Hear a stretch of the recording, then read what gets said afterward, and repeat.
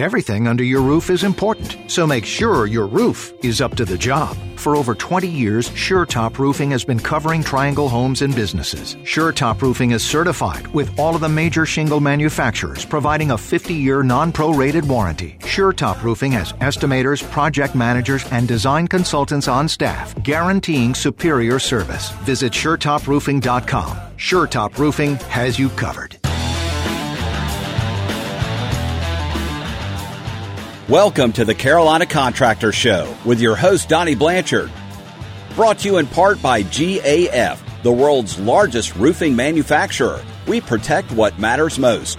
And Mid-Atlantic Roofing Supply in Raleigh, a roofing supplier with a different approach. And it's a beautiful fall Saturday afternoon, and welcome to the Carolina Contractor Show. My name is Eric Smith, and with us as usual, Donnie Blanchard from SureTop Roofing. How are you doing, Donnie? I'm having a great day. How about you, sir? It's a fantastic day. We'll show you what it looks like outside a little bit later because we have a great view from our studio. We sure do. High atop the 7th floor of Smoke Tree Tower. Well, if you're not familiar with the Carolina Contractor, the place to start is the website. The address is, Donnie? TheCarolinaContractor.com, which can find details about the show, including the Facebook link. And that's what Donnie updates all the time. You can get links to past shows, download them in the podcast, listen to them at your own pace. We've got a YouTube page and also Ask the Contractor, which I refer to as Ask the Donnie. If you have a question about your house, the inside, the outside, the roof, the bottom, the top, grilling techniques, maybe if you want to get a hot tub, how to install it, Donnie would like that question. If he can't answer it, he'll find somebody who could. And if we have time today, we would like to talk about some questions people have sent in.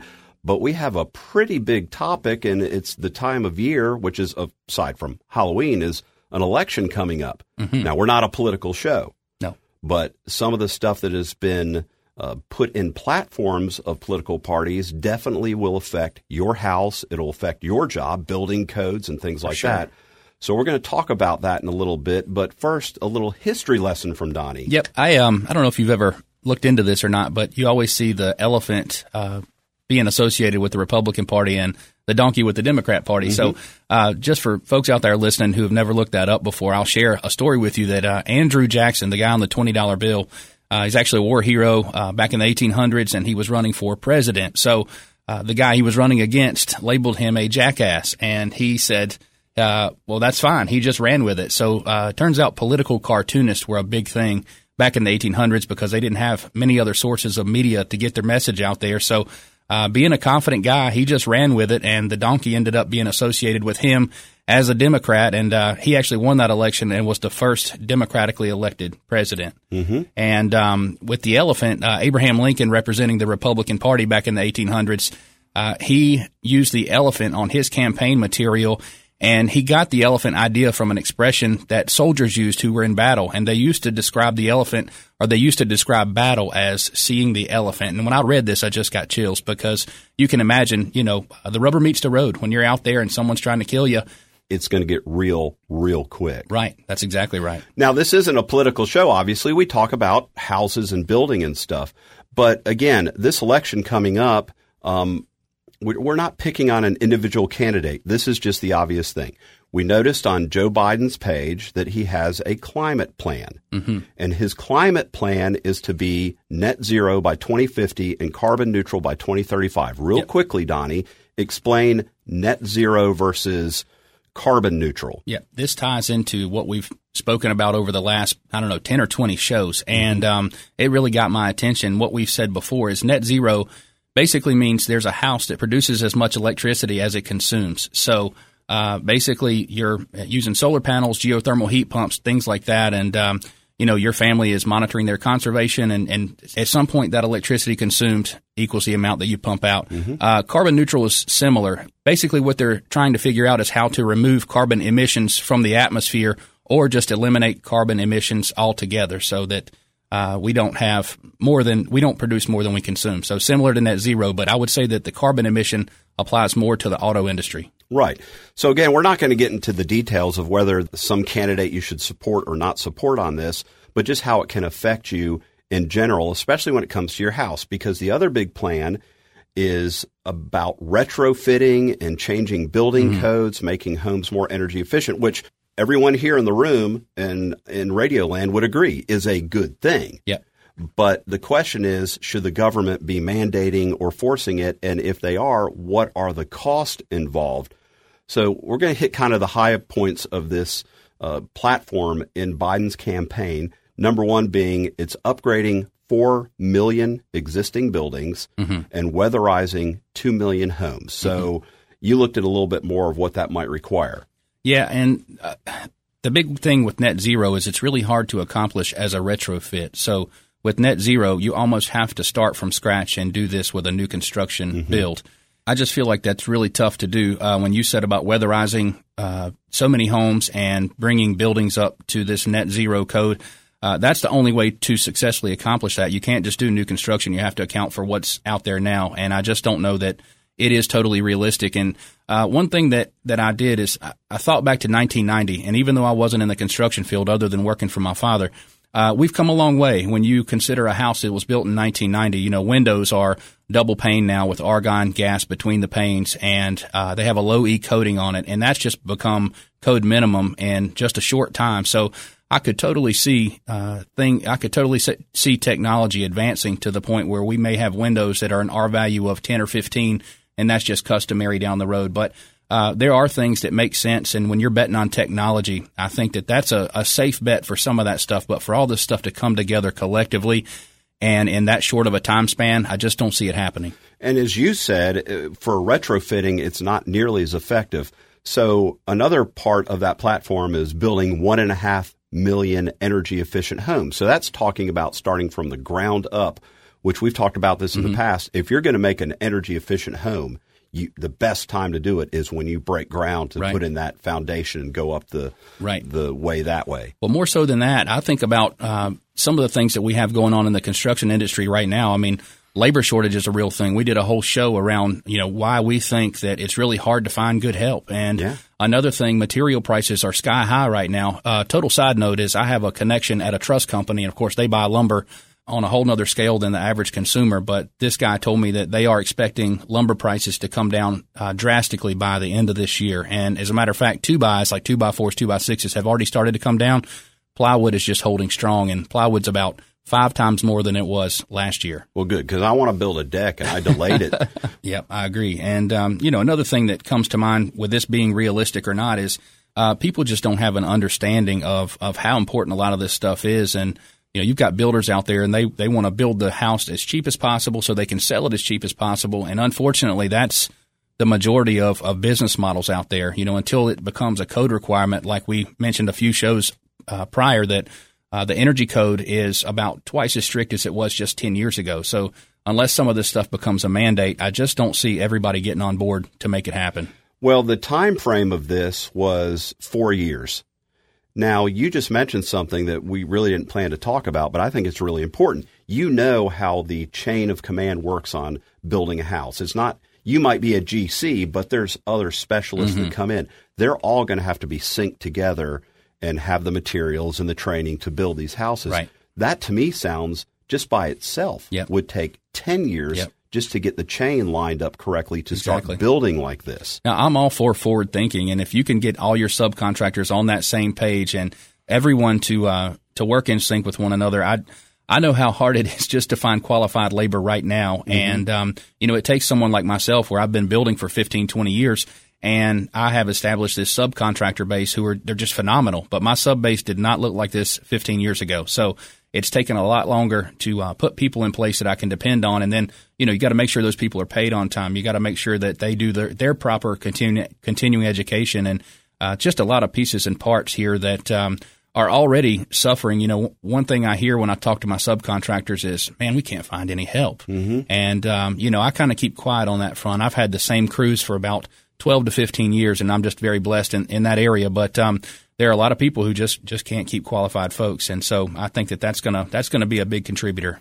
This is the Carolina Contractor Show, and we're talking about again, not politically speaking, just the fact that Joe Biden's campaign has talked about in their effort to address climate change on making more homes that are net zero and carbon neutral. And the basic plan is the country on a whole would be net zero by 2050, carbon neutral by 2035. So let's talk about the cost of this, the basic numbers. And we know with government, they always run under their budget and they're on time. Right now, it's $2 trillion over 4 years to meet this goal.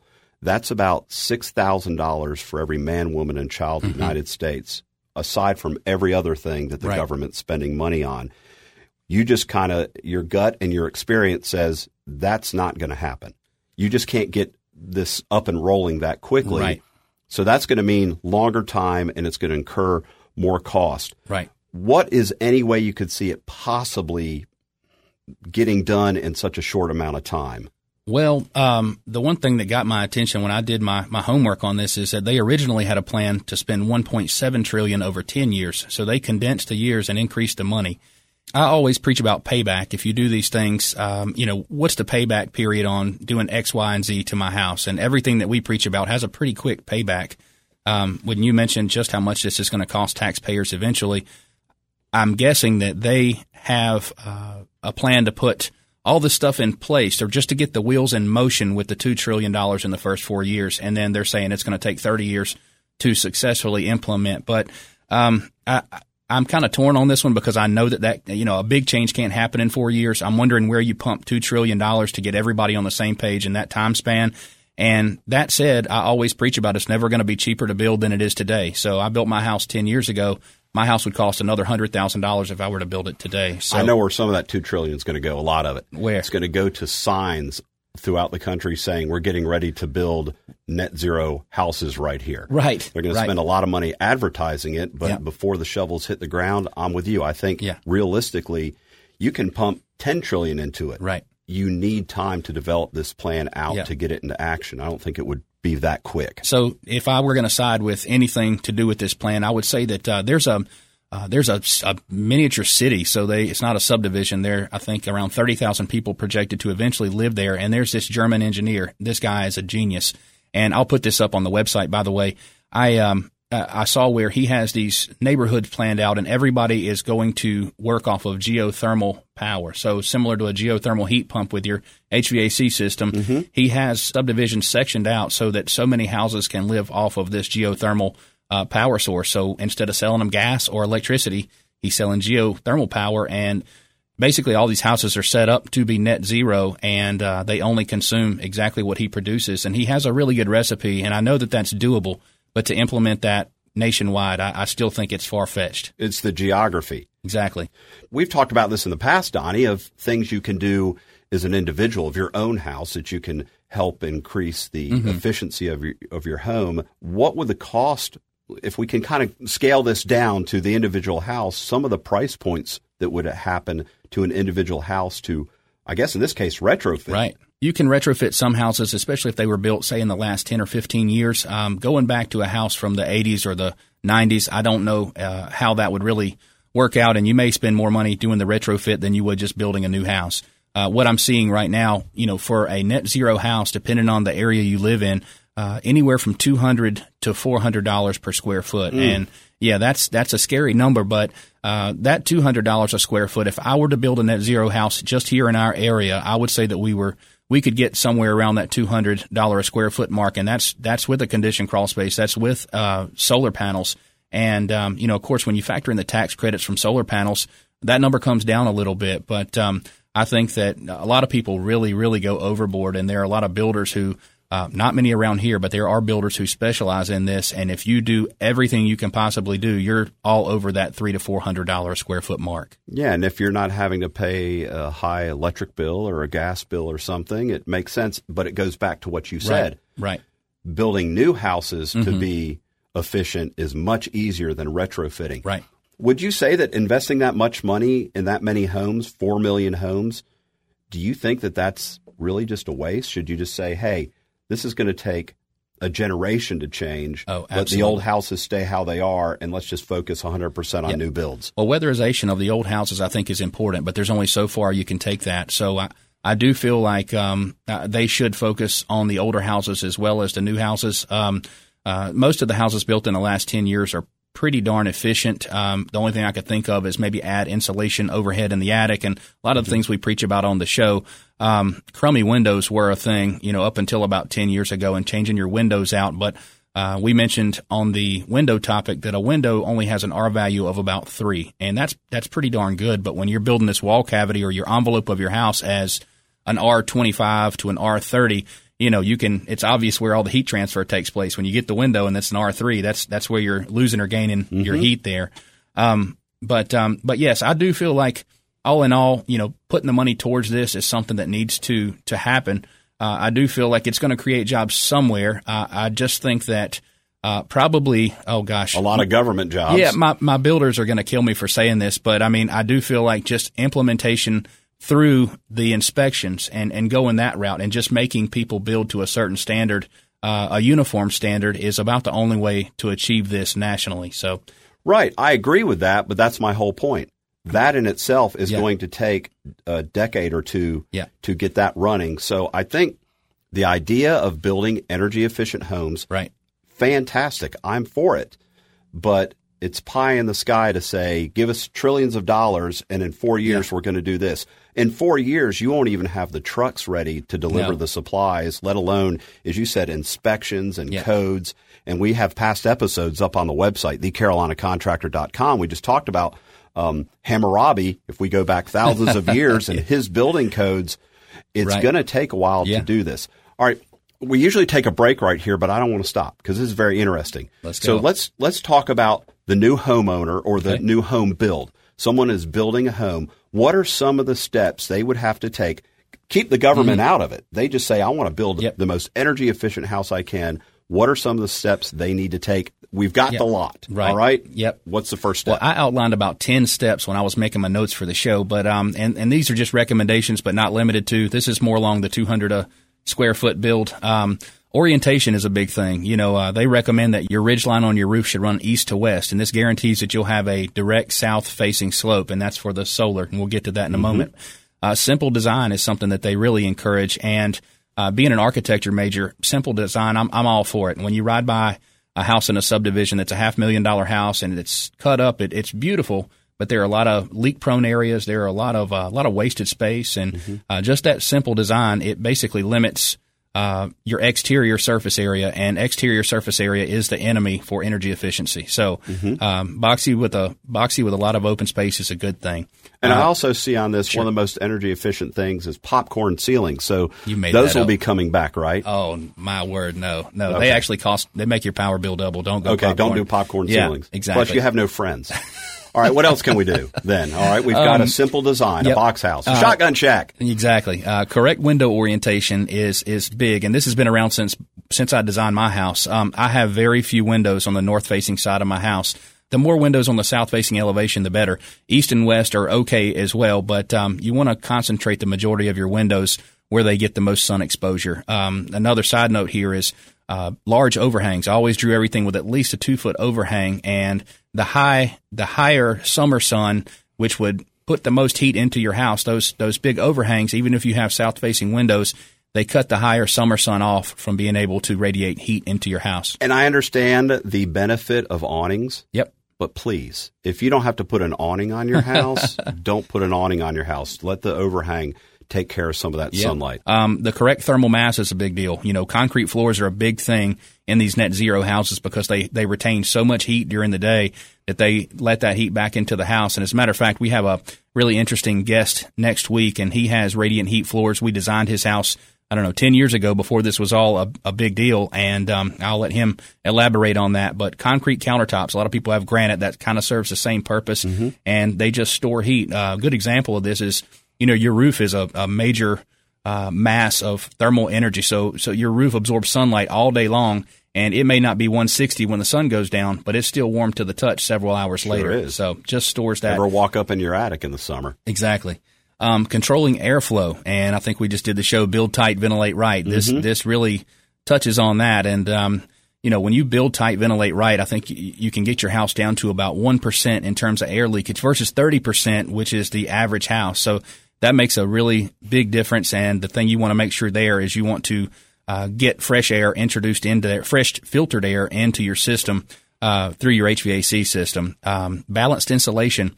A lot of folks push for the same insulation overhead in the walls and down below, where now our code is R19 in the floor, R13 is the minimum in the walls, and then R38 overhead is what they require you with from the inspections department. Mm-hmm. But a lot of these net zero folks are going, R50 to 70 overhead. They're going R50 in the walls, and they just recommend that you have the same amount of insulation everywhere. Mm-hmm. Your HVAC equipment, we can't say this enough. That's a big deal. I think the push here is to go all electric with this stuff. So a heat pump or a geothermal heat pump are what they recommend. The tax credits for geothermal are not what they were 10 years ago, but they're still out there. And I guess the technology there says that it's much cheaper to move heat from one thing to another. With the geothermal, you're moving the heat from the ground into your house and figuring out a way just to condition your air that way. But yeah, moving heat from one thing to another is much cheaper than burning a fossil fuel. So I see their point there. Mm-hmm. Domestic hot water, and I guess this is a nice way to say it. You're making your own hot water in-house. The reason it's called domestic, but solar water heaters, they've come a long, long way in the last 10 years. There is a ground source heat pump, so it actually uses the coils from your HVAC system, and the water is heated up through there and then stored in a storage tank that looks just like a water heater. So it's just taking advantage of a heat generation that's already there. Exactly. Perfect. Yep.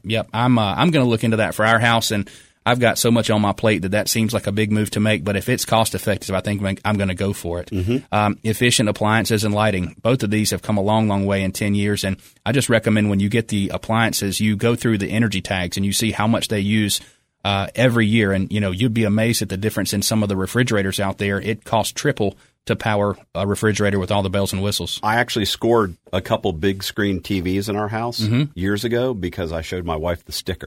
So guys, if you're angling for a big screen TV, they'll have the little energy efficient stickers and how much energy they'll absorb or use in a year, in the average year, and it's like a couple bucks. Right. I mean, and then you can say, it's for the environment. Yep. I've got to get this 60-inch screen TV. No. Second thing I know LED lights and stuff. Uh-huh. I hate them. Yep. But I have a lot of them. Yep. Because especially we've got in our kitchen some of the cans. Mm-hmm. The light goes in and the light is actually countersunk to the ceiling. Yep.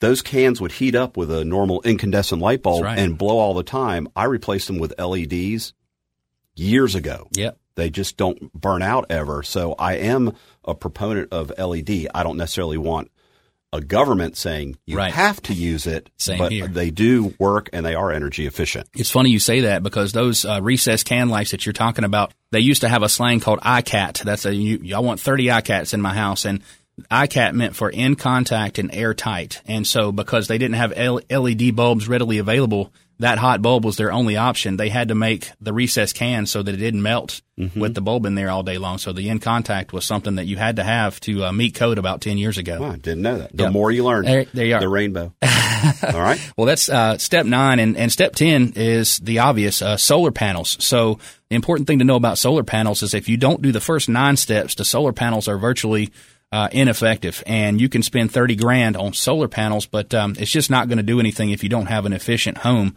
And that said, if you don't have an efficient home, most homes don't have the roof area to support the solar array to power the whole house. If you need that much power from it being inefficient, poorly insulated. So some of these houses in my neighborhood that have a solar system of 3 big panels, I'm going to ballpark the size. They look like 3 or 4 panels that are 4 by 8. Mm-hmm. The house is 25, 30 years old.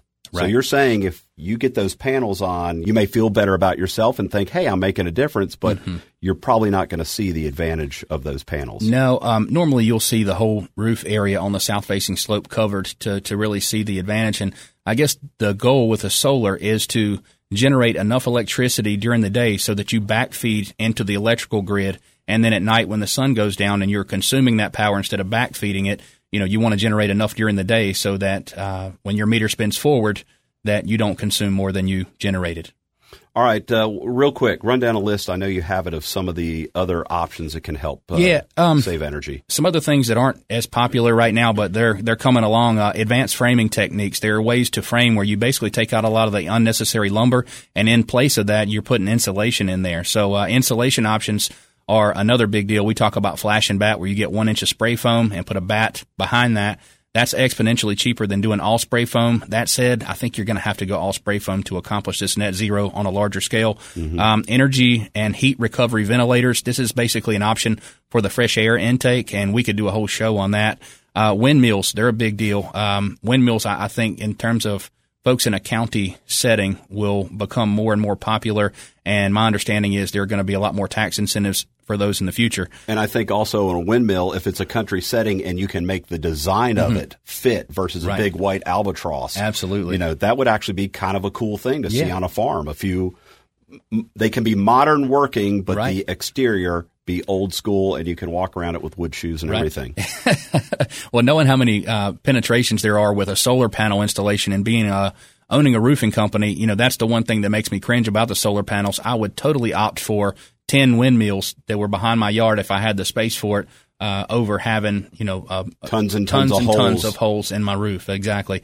An energy monitor. We talked about this about a year ago, and I got some pretty good feedback, but they make these energy monitors, and they basically go right on your electrical panel. It might be a little less than $1,000 to have an electrician install material and all. They make your electrical panel a smart panel, so they can tell you which devices you're using too much of, what's consuming the most energy, and they'll eventually get keen to what that is. Like if you turn a hairdryer on every morning, it'll say you're using X amount of energy with your hairdryer, and that's a small example, but I think those things are really neat and definitely a must if you're going to watch your energy consumption. And we're going to do a whole show around this, but induction technology, if you folks want to read up on that, induction technology is just mind-blowing. I think that this is something they haven't really scratched the surface on, but it's going to be a major player in the next decade. So this is the Carolina Contractor Show, and today's subject is obviously energy efficiency, but also talking about governments and including our own and politicians with ideas of how can we make our country more carbon friendly. In other words, have less emissions. And the big idea is to invest a lot of money in building houses and retrofitting houses. So, Donnie, to wrap it up, do you think the basic ideas that have come out from whether it's our current candidates for president or other countries, do you think this is something that will save the world? I don't think it's going to be solely responsible for changing the world. When you look at the big picture, it's almost like we're barking up the wrong tree. And I'm all for this stuff, but the industrial sector of our country especially consumes about, I think, 60% of the energy used. And so if we're not hitting the industrial sector and trying to figure out how to scale them back, we're kind of missing the mark. This will make a difference, and I'm all for it on a local level, but I do feel like it's going to be tough to implement. And I think variables like the size of your family is just not realistic for somebody with a big family to do this. I walk in my house daily and I turn off about 10 light switches. Oh, Lord, I've become my dad. I know, me too. But, your career if you have a tough career where you're on the road all the time, maybe it's not realistic. Your finances, of course, will come into play because the government can't subsidize all this. And I think location is a big player. Small towns, the municipality that has the same inspector who's the plan review guy and who answers the phone in the mornings, those folks are going to be late adopters. And I just don't think they're going to be on board with this because number one, they may not understand it, but number two, I don't think they have the resources or the population to support that. Again, I think for this to really work, it's going to take a couple generations. Yeah. It's not going to happen in a couple of years. What was the wise man saying? I read a quote, and I wrote this down as a wise man once said, there's no such thing as net zero home, just net zero people. So, it's work to accomplish this. And, if you don't have the time in the day to monitor your energy consumption, and then, of course, get your house up to snuff with all this stuff, then it just isn't going to happen anyway. I got a business idea for you. Mm-hmm. Let's do 3D printed houses that are net zero. And I don't think anybody's thought of that. I think we could do it. Yeah. They'll be, 6 by 3. They're 18 square feet, but it's enough to sleep in at night. There you are. You have zero bills. Donnie will put a lot of stuff up on the website, and you can look at the details. TheCarolinaContractor.com. A great subject. Again, it's not a political subject, but when governments get into the area of telling you how to build your house, which they already do for safety reasons mainly, but now they're talking about for environmental reasons, it will have a big impact on how everything is done, and it'll have a big impact on your wallet because the government doesn't make money. They collect taxes Exactly. to do this, so it will affect your pocketbook too. So again, hit the website, thecarolinacontractor.com. And if you have a question about your house, we didn't get to questions today, please send them to Donnie. And if you have a question about your roof in particular, be sure to contact SureTop Roofing. They'll come and give you a free estimate. They'll look at your roof, check it out, make sure it's doing well. And if you need a new one or any repairs, Donnie and his staff will take care of you. But the best thing Donnie can tell you when he looks at your roof is what? Your roof looks great. Call me next year. And we'll see you next week on the Carolina Contractor Show. Thanks for listening to the Carolina Contractor Show, presented by SureTop Roofing. Learn more and submit your questions at thecarolinacontractor.com. Everything under your roof is important, so make sure your roof is up to the job. For over 20 years, SureTop Roofing has been covering Triangle homes and businesses. SureTop Roofing is certified with all of the major shingle manufacturers, providing a 50-year non-prorated warranty. SureTop Roofing has estimators, project managers, and design consultants on staff, guaranteeing superior service. Visit SureTopRoofing.com. SureTop Roofing has you covered.